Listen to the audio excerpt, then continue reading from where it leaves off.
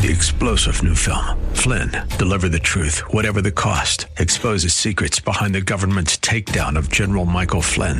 Flynn knew what the intel world had been up to. He ordered the first audit of the use of contractors. This set off alarm bells. He told the truth. He was the most dangerous person for Donald Trump to hire. They had to get rid of Flynn. Flynn, deliver the truth, whatever the cost. Available now. Watch it today. Go to salemnow.com. salemnow.com.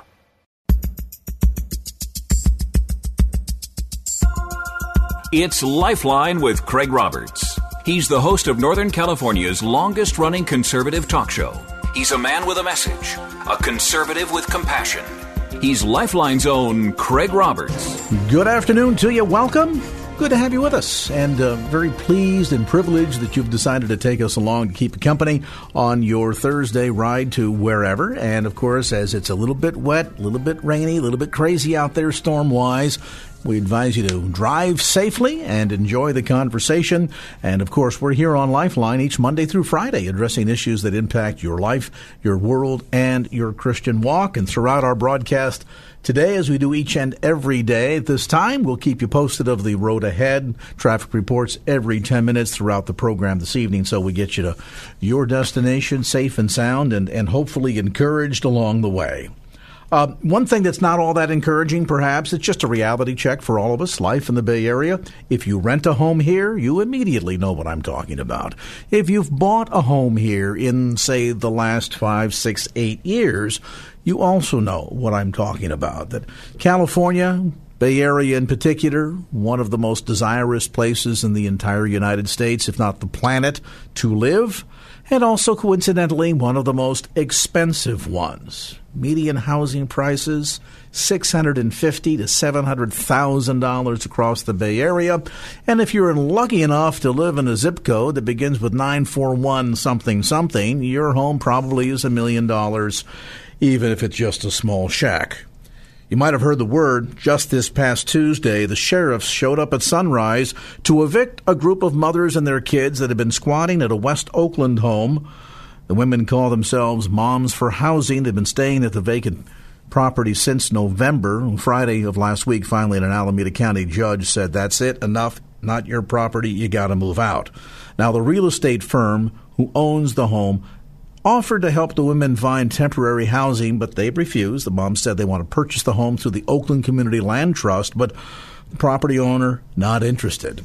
A sad story, and one I think that demonstrates just how severe and out of control this housing problem is. And, of course, we wring our hands. We continue in frustration. We see families that are struggling, a severe increase, in fact, in homelessness, some of that attributable, of course, to housing prices, not all of it, but some of it. And around this, the backdrop of quality of life questions for the entire Bay Area. Think about this for a moment. If the average house cost is over $1 million, and that means that the family's going to have to earn enough money to pay your $5,000, $6,000 a month mortgage payment along with property taxes and insurance. What kind of money, what sort of income do you have to make? What kind of a job do you have to make? And is everybody eventually in the Bay Area going to have to work for a big Silicon Valley company in order to survive in the 9 Bay Area counties? And if so, then let me ask a question. What about everybody else? I mean, aren't there certain service sector jobs that most logically do not pay as much? I mean, would you agree to pay, for example, the guy that takes care of your landscaping the same amount of money that you would to the surgeon who cut out the cancer from your body? Probably not. There is a variance when it comes to the value we place on certain types of labor, skilled labor versus unskilled labor. So that means not all of us, most naturally, are going to all earn the same amount of money, and yet we all have the same problem. That without a lot of money, living in the Bay Area, quite frankly, is just becoming an impossibility. And I say this as a lifelong Bay Area native, that the number of friends and associates that I have that talk about wanting to get out of Dodge because they just simply can't afford it anymore is staggering. Maybe you too. So what to do about it? Well, we're going to spend some time riddling through some proposals. We're joined by Lawrence McQuillan. He's Senior Fellow and Director of the Center on Entrepreneurial Innovation at the Independent Institute in Oakland. He has recently put forward a proposal to attempt to try and wrestle through an issue that I understand, Lawrence, and by the way, welcome, that even as recent as today, our governor was in the Bay Area touring through and trying to sort of come down to an answer for the question we've all been asking, and that is, if something's got to give, what exactly is it? Because the cost of housing in the Bay Area as it is right now is just simply reaching a point of, what else do we call it, a point of no return. You're right, Craig. Great to be with you again. It really is a human tragedy in the Bay Area. I mean, how much it costs to live. Just to put it in perspective, the average home price in California is about 250% above the national average, and the average rent in California is about 50% above the national average. And as we know, in places like the Bay Area or Los Angeles, it's even higher than that in terms of the comparison with the rest of the country. So increasingly people are choosing to leave, especially in the middle income and lower income brackets in California, people with less education too.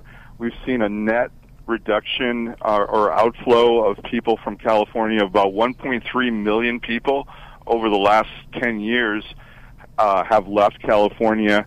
So we're actually depopulating the state primarily because of the high cost of living and the high cost of housing. And, if you carry this out another decade or two, I mean, what you're going to see in California is, very rich people who can afford the state and either homeless people or people who tend to the needs of the wealthy. But the middle class is basically going to be gutted in the state of California if we carry these trends forward. Well, and let's talk about this for a minute, because you touch on what I alluded to a moment ago, and that is, you find yourself with a region that is populated by just the very wealthy. And then what becomes of the entire service sector? I mean, I know that there's a lot of discussion about, we don't pay enough in minimum wages and, nobody can make a living on a job at McDonald's. Well, in my mind, nobody should be able to, in a practical sense, make a living off of a job at McDonald's, because jobs at McDonald's really ought to be seen as entry level. This is how I learn to be responsible, show up to work, do what the boss says, collect a paycheck, all of that. And, unless we want to pay $98 for a hamburger, there's a practicality to all of this. And there's a practicality in terms of, not everybody's going to work in Silicon Valley, like not everybody's going to be a brain surgeon or a dentist for a living. Somebody has got to change the oil in your car. Somebody has to fix your plumbing, repair your roof, be involved in all this service sector activities that allow society to function. And yet, how is it going to happen, in your viewpoint, Lawrence, if we get to such a point where only the very wealthy can be here? Does that mean that the woman who cuts my hair every month is going to be commuting in from, Patterson or further out? I mean, it seems to be reaching the point of being untenable. Right. I mean, you're right in that I think we will see a lot more people living kind of on the edges of the state in Nevada or Arizona or and maybe even Oregon, and kind of commuting down to do service jobs in the state of California. But also, I mean, some of these service workers will get paid more to attract them to the state and allow them to live here. But there's a lot of people that we've already seen are going to flee the state and have been fleeing the state for greener pastures elsewhere, where they can get ahead much easier and pursue the American dream a lot easier in other places. But, I mean, this is going to be a slow demographic change, and it's been going on, I would say, for the last 15 to 20 years, but it's really ramped up the last 10 years, and it's really going to change the look of California. I mean, this used to be a place where people would start their dreams, would move to, because we had the best schools and the best freeways and the best opportunities to get ahead. And now it's completely changed. I mean, now this is where you leave the state as quickly as you can once you get your degree at UC Berkeley or Stanford, and you pursue your dream elsewhere. I mean, that's how much it's changed over the last 20 years. Well, I'll do you even maybe I'll match your your observation with one of my own. Being a lifelong resident of the Bay Area, I remember a time if you lived on the peninsula and you found housing availability and housing costs to be a little bit too steep, well, here's what you did. You went and moved to San Francisco. Because getting a flat in San Francisco, finding an apartment, being able to rent something or even buy something in the city was always reasonable, always available. It was a great second alternative if you could not afford to live on the peninsula where the weather was better, there was less wind, less clouds, and, better sunshine. Now that's just the opposite. The one place that has, if of all, become completely out of bounds, so to speak, for the average family, the average income earner in the Bay Area is the city of San Francisco. Right, yeah. San Francisco used to be the home for the artists and the musicians and people like that who didn't have a whole lot of money but were pursuing their craft, their art. And that now it's really changed. It's not like that anymore at all now that the high-tech sector has moved in. But I think ultimately what we need to do is realize that this is a government-created crisis, that the barriers to building new housing and housing development around the state have gotten so huge in terms of time and cost and delay that developers choose to build homes in other states, and it's due to a bewildering array of stakeholders and layers of government, all with veto power, that have destroyed any notion of private property rights to land use in California. I mean, it used to be a time where you could buy a piece of land and build a home or build an apartment and provide housing needs for people. But if you do that today, you're a criminal, literally. There's so many layers of government and roadblocks in terms of permits and laws that have to be adhered to that it takes forever to build a house, so they build homes elsewhere, or they build them at, what's affordable here. An affordable home in California is about $400,000, according to the latest estimates. In San Francisco, $600,000 is considered an affordable home, average income people just can't afford that. So, because developers are building elsewhere, and that's basically what's driving this is just layer upon layer of impediments to building new homes or converting older structure into residential buildings. I know that you've, as you've just suggested, put forward the notion that the only real solution to the current California housing crisis is to build our way out of it. But certainly, toward that degree, it raises some questions, and I want to get to those questions when we come back, because as we all need to, I think, understand, it's just not simply a matter of find a piece of land, erect a structure, sell it, somebody moves in, move on to the next. There's another big dynamic here that we need to take into consideration, and that is things like infrastructure. Wow. I mean, anybody at all can tell me the last time we put up a major freeway? And I know that the argument is, well, we need less of those because we're worried about the environment. But the reality is you need to be able to move people around. And if California government's progress so far on the bullet train between Sacramento and Los Angeles is any yardstick as to how fast we can build quick, reliable, sophisticated public transportation, then we're in a real world of hurt.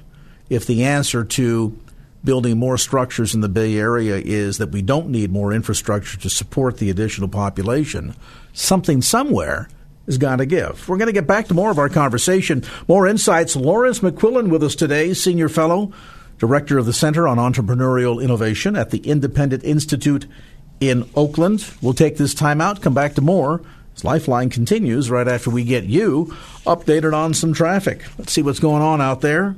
I'm looking at dark clouds right now. No rain yet, but I bet somewhere it's coming. Find out how traffic's behaving on this Thursday.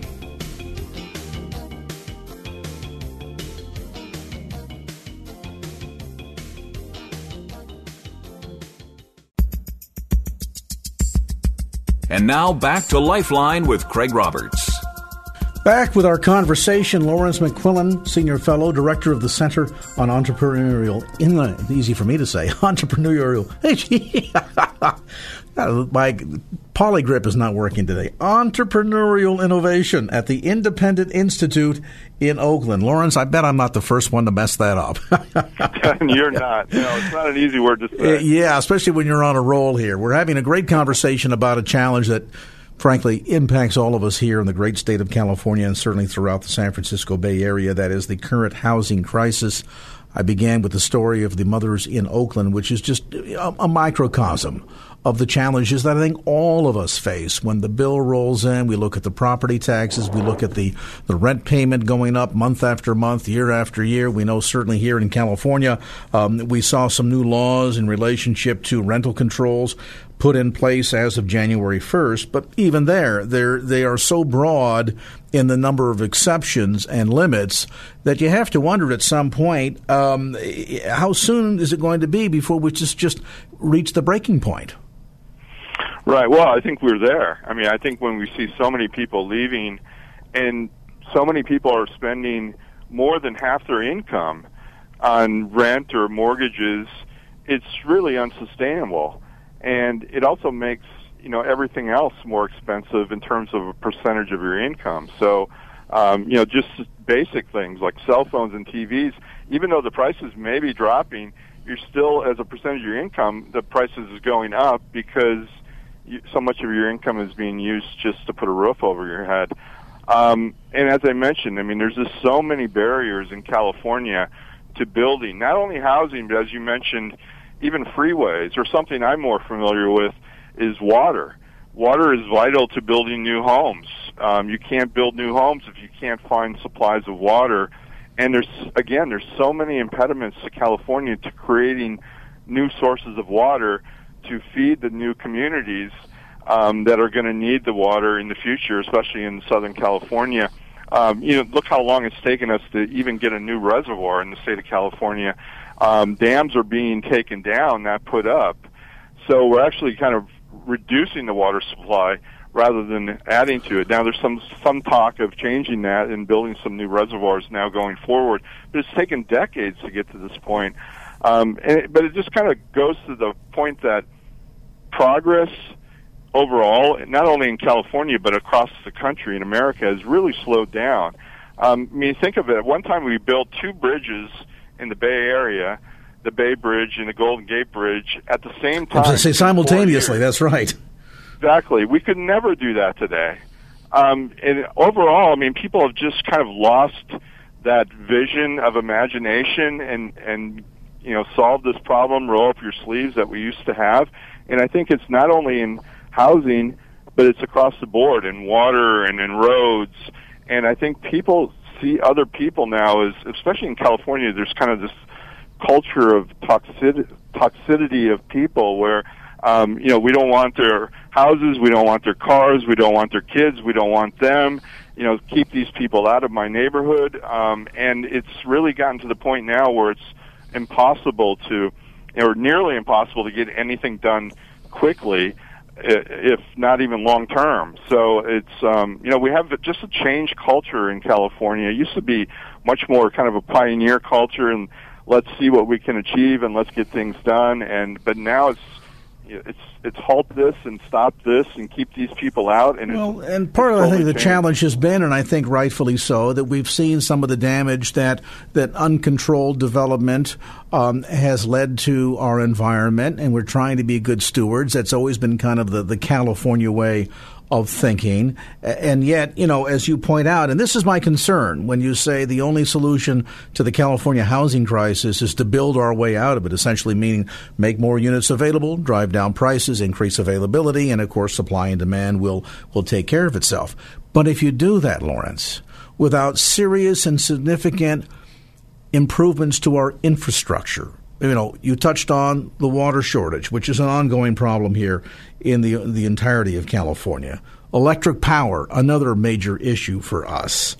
And then we're looking at what we're doing on these freeways. Tax dollars paid to build freeways 30, 40, 50 years ago, and now they're eliminating lanes so they can put in the special high flow lanes where you're paying $8-9 to travel on a lane that you've already paid for through your tax dollars. So the 4-lane freeway becomes a 3-lane freeway. And then towns like Fremont, my goodness. Mayor, if you're listening, the Vision 2020, somebody was a little blind there when you want to reduce the intersections in such a fashion that you're making travel a nightmare and more people are sitting on the road with their car idling, waiting at the stoplight because we've come up with these designs. I mean, it just seems, Lawrence, as if everywhere we turn, we come up with ideas that don't make things easier for Bay Areans, don't ease the flow or provide an increased accessibility to things like electric power and water and things of that sort. No, we want to do just the opposite. And then we talk about adding buildings. What's going to happen to the already diminished quality of life? We're going to become another New York here, I'm afraid, with all due respect to New Yorkers listening. Well, I mean, I think that's why I get back to the culture. I mean, I think if you had a cultural change in California that embraced progress and change and building, it would be not just building of housing, but it would be building across the board of new transportation modes. I mean, new things are possible. I mean, new things are being dreamed up all the time in terms of air taxis and underground freeways and things like that. I mean, I think, if we think 200 years out, we're going to have some incredible new ways of getting around. And I think we need to embrace that vision and be bold in terms of the direction we go. But I think the worst thing to do is to feel like we can't solve any of these problems, and it's throw our hands up and to give up and to say let's just keep people out of here and let's circle the wagons and protect what we have, because that's not progress, and it's also not probably reality, because there's a large segment of the population who do want to see improvements and will either try to improve it here, or they'll go somewhere else and improve it, and we'll fall further and further back. I mean, we're already starting to get less venture capital in the Valley than we used to as a percentage of, total venture capital. So we're seeing progress happen elsewhere. So I think, if we want to stay the cutting edge of tech and other sectors like we've been in California, I think we need to start thinking more about our culture, which has, I think, gradually come to the point where we see people and progress as a bad thing.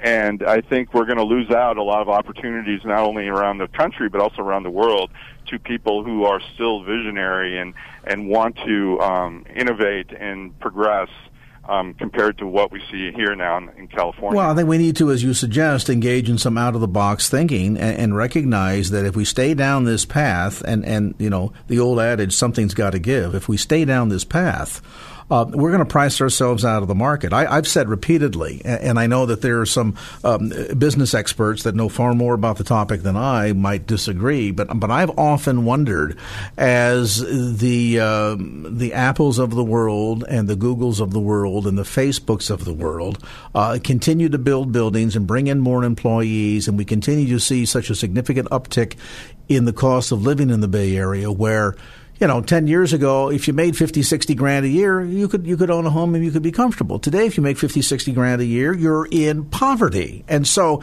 it's taking more and more money to compensate employees so they can barely be able to eke out an existence. What happens when the day comes that somebody wakes up and they put a pin in the map in a place like, Salt Lake City, Utah?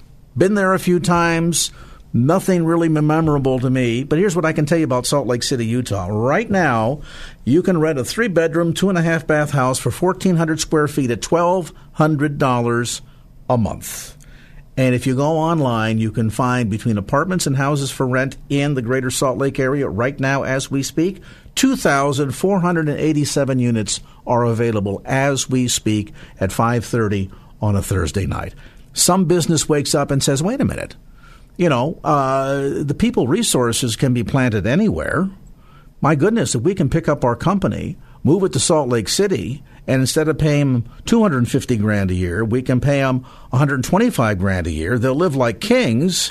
Everybody makes out. What happens when that happens? It seems to me that the whole Bay Area could end up collapsing. I realize it might sound a little bit far-fetched, but is it really? No, I don't think it is. I mean, there are people who are talking about a tipping point in the valley where eventually, as more investment goes elsewhere and it becomes possible to do more and more things remotely, that we're going to see a major shift away from the kind of these hubs of technology towards a much more decentralized model of technology. And I think we're starting to see that, especially in very kind of subfields like biotech and fintech and things like that. We're starting to see pockets emerge, not only around the country, but around the world that specialize in these things. So we're seeing, I think, a much more decentralized approach. And I think there will come a day when the valley won't be nearly as significant as it has been.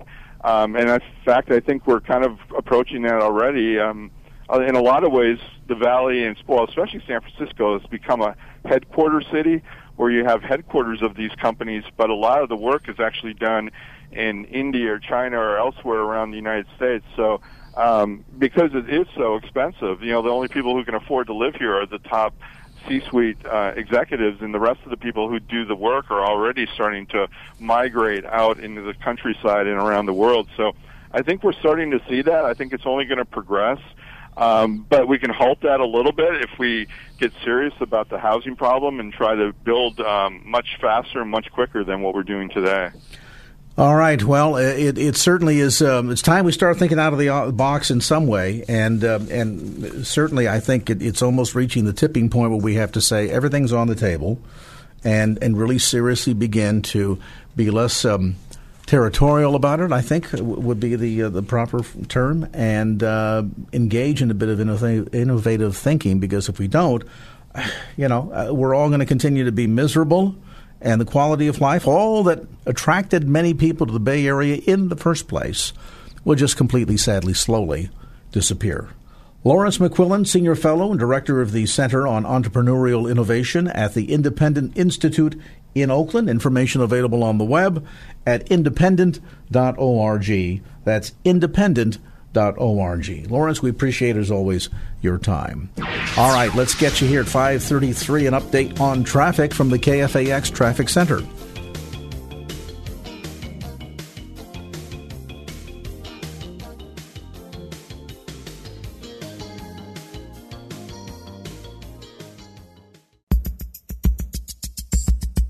And now back to Lifeline with Craig Roberts. Welcome back to the conversation. I've been a traveler in and out of Oregon, Washington State for many, many years. My mother lived up there and loved the Pacific Northwest. Beautiful evergreen trees, just, spectacular views, and a part of the country that is largely known for not only wet, soggy weather, but apparently working on increasing their reputation as being hostile towards religion. We've been following the case of the pastor in Spokane, Washington. Now we follow up with the case of a church, and this makes no sense at all. A church in Clackamas, which is a suburb of Portland, they have a Christian education wing. The church that you go to here in the Bay Area probably has the same thing. You got classrooms where you do Sunday school and so on and so forth. Well, apparently a local Christian school lost their building, so they went to this Christian church and said, we have a Christian school and we need classrooms. And they, at Faith on Hill Church, said, what do you think about that? We happen to have classrooms. So the two got together. They've got the same goal in mind. Facilities being used. Beautiful.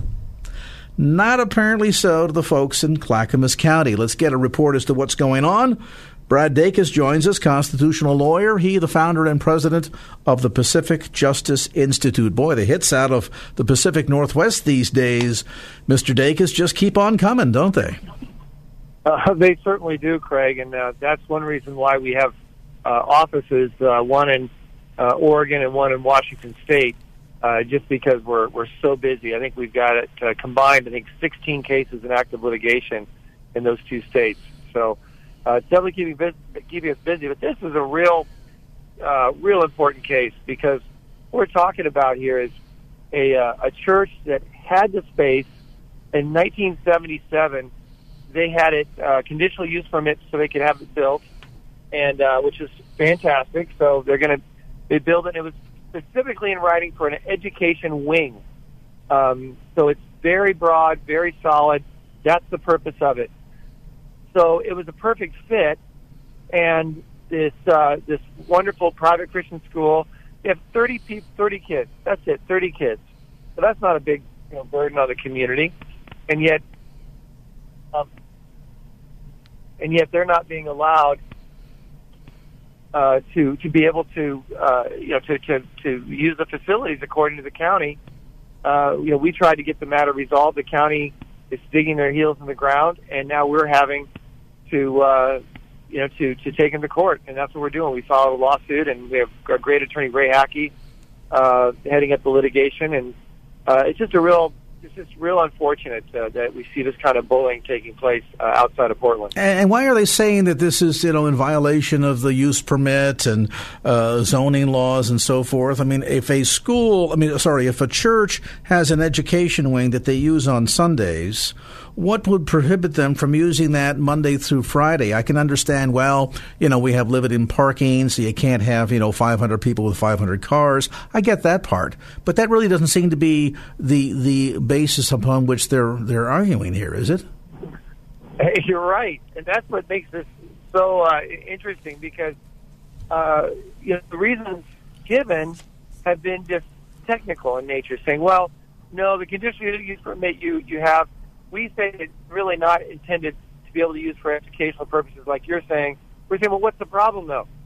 Well, no, we want you to get another permit, and by the way, you got to pay us money for that, and you've also got to meet these new restrictions. And I think really their attempt is to bog them down. We've seen governments do this before, local governments, Craig. They try to bog them down with bureaucracy to the point where the church just doesn't have the resources to continue the fight to get it approved, and then they're not able to do their work. The unfortunate truth is many in government in the Northwest don't appreciate churches, and they sure don't appreciate Christian schools teaching children from the Bible. And I think that is really, frankly, the underlying thrust of what we're dealing with here, and that's why we take this so seriously, because it is much deeper than just a definition of the technical interpretation of a conditional use permit. Well, and, how do you look somebody straight in the eye and say, we as the city fathers, the elders here of the community, have a problem with you taking the classrooms built for educational purposes and using them for educational purposes? I mean, what? I read the article, and I almost thought, now, is Brad going and copying things out of The Onion? Because it just doesn't make any sense. Yeah, it really doesn't. It really doesn't make sense. And that's why I'm so glad that we're there, that we have our offices there, our attorneys, because that's the kind of stuff we're having to deal with today, is just illogical bullying that requires us to step up and make sure that no pitch ever makes it past the plate when it comes to defending religious freedom, and in this case, churches and Christian schools, and their ability to help kids thrive academically and spiritually in what are often spiritually very challenging and dark areas of the country, like the Northwest. Well, we appreciate you sharing the story, and sad to hear that this is going on, but it gives us something to be considering and certainly praying for, and do keep us surprised that this continues to make its way through, sadly, what looks now potentially a legal battle here.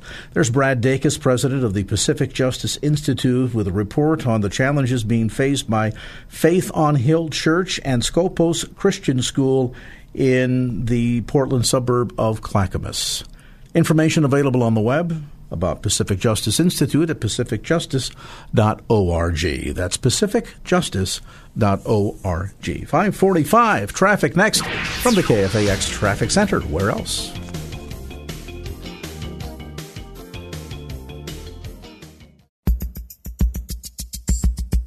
And now back to Lifeline with Craig Roberts. we spend some time focusing on a part of the world that is filled with some of the most mystery and intrigue, particularly for overseas travelers that have ever been there. You know that the sights, the sounds, the noises, the places certainly capture and tend to cater to absolutely every one of the senses. That said, this part of the world also has one of the fastest growing populations, the fastest growing economies, and the fastest growing branches of the church. We're talking, of course, about the continent of India. And joining me today in studio, who is here on behalf of our friends at Mission India, we are so delighted and pleased to have Pastor Sam with us today. And Pastor Sam, welcome. Good to see you. Thank you, Craig. It's my pleasure to be here in your studio today. We hear so much about India in the news these days, sometimes about politics, sometimes about the skirmishes and challenges taking place in some of the neighboring states, places like Kashmir, certainly Pakistan, certainly much in the news to talk about India as kind of the other Silicon Valley, the other major computer hub of the world. But aside from the political questions, the economic questions, the growth that's taking place in India today, there's that other big, important part of the story that I think my listeners in particular are really interested in and concerned about, and that is what God is doing in India today. The growth of the church there. Tell us what's happening. Well, Craig, India is a country with a lot of paradoxes. You have extremely rich, there are extremely poor. Extremely educated, extremely illiterate, extremely religious, extremely forgotten. This dichotomy, goes on and on in every sector. You talk about politics, economics, social structure, and of course in the church. There are big churches and we praise God for them. But at the same time, in 1.2 billion people in our country today, only 3.7 know the name of Jesus Christ. And the churches in cities, by and large, in every part of the country, you have a big churches which are called the mainline churches, mainline denominations. They're more bogged down with a kind of work within the compound walls of the church. And the Great Commission work has not been taken seriously so far. That is one of the main reasons why we are unable to reach the unreached, unengaged people groups in our country. There are 4,635 different people groups in our country. Out of that, only 1,000 of them are reached today. So when you talk about a composite of what the 1040 window looks like, the whole missions opportunity window for the world today, there's probably no better example of the need in terms of the variety of languages and people groups and physical geographical territory and religions than India today. It's almost as if India is a microcosm of the world missions picture. You're right. There are people who speak 1,600 different languages and dialects in our country. Wow. And Bible is very closely translated into 100 languages, not more than that. And there is a great opportunity now today because doors are wide open for the gospel, even though there are persecutions, animosity. There are oppositions, there are kind of state-laid laws of anti-conversion laws and so on and so forth. That's the one side of the story. But the other side, we see the Spirit of the Lord is sweeping over the country more vibrantly than ever before. People are seeking for truth. For years of their struggle and efforts for finding who's a real God, today people are trying to come to a point, Jesus Christ is a real, true living God. Pastor Sam, the Scripture tells us about the places in which the seeds can be sown, and they can go into rocky soil and really not produce much, or sand and not much. They can also go into fertile soil and then bear forth a strong tree with much good fruit. It strikes me, given the degree of religiosity, we'll call it, of India. Hinduism, of course, the predominant religion there, though we see a lot of influence of Islam, particularly toward the north. I guess it can singularly be said of India, one thing for sure, there's a tremendous spiritual hunger amongst the Indian people, isn't there? There is. Since you made a mention of the Hinduism there, we have 300 million gods and goddesses, and there are a lot of gurus movements, not only Indians, the Indian religiosity attracts even the other country people, coming to India to learn about the culture, religion, and so on and so forth. And Hindus, they are very, very religious. As you rightly said, they have a deep passion to know the truth, deep passion to know God. And in search of that, they go from place to place, temple to temple, God after God. But at the end of the day, do they have a hope? Do they have a love? Do they have accomplished what they're seeking for? The answer is no. So there is a kind of a disappointment, kind of a frustration, that prevails in the minds of the people.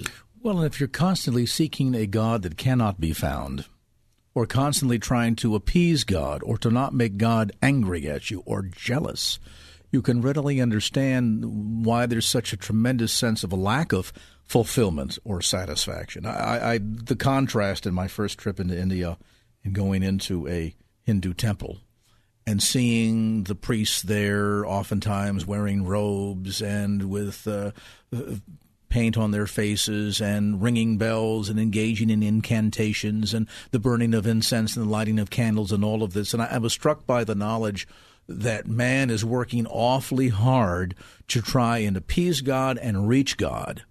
But there's a stark contrast between that sense of man trying to reach up to God and the message of Jesus Christ. We were talking a bit about this off the air. Elaborate on that point, would you, particularly in terms of how you go about sharing the good news of Jesus Christ with this unknown God, the God of Isaac and Jacob and Abraham? There is a lot of, one side we talk about the religiosity and the passion, to know God, reach God, appease God. And the other side, we find what the Bible says, what Bible talks about it. It's not me going and seeking God. Instead, in the Bible we find that, God is seeking the lost. The Bible says He has come to seek the lost. And it's not God demanding from me something. It is me demanding God. Those are the things that, are the points where, people come in contact with. Okay, I think here is a God who's seeking for me. The image of the shepherd leaving the 99 leaving sheep the 99 and, to find the one. One, that is something. It's not me giving sacrifice. He has sacrificed for me. It's not me doing bloodshed. It is He who shed His blood on the cross of Calvary. So some of these things, and the one important thing, Craig, here, a lot of them, they don't understand how does this beautiful creation has come into existence, because there is no mention of the beginning of the world. And there is no mention of the ending of the world. Well, and the belief system is very cyclical in that sense. If I have bad karma this time around, maybe next time I'll come back, it'll be better, I'll be different. And the cycle goes over and over and over again. That sets up a tremendous sense of hopelessness, I would think. You're right. And somehow they wanted to come out of that cycle and they have no way out. And Jesus comes and tells that I am the way, the truth, and the life. That is where, the cycle is broken. In other words, they are delivered from the cyclic. And now I talk about the beginning, and you have an eternal. We'll take a brief time out in this juncture in the conversation. We'll come back to more of our look at what God is doing in India today. Our conversation with Pastor Sam from Mission India continues in just a moment here on this edition of Lifeline.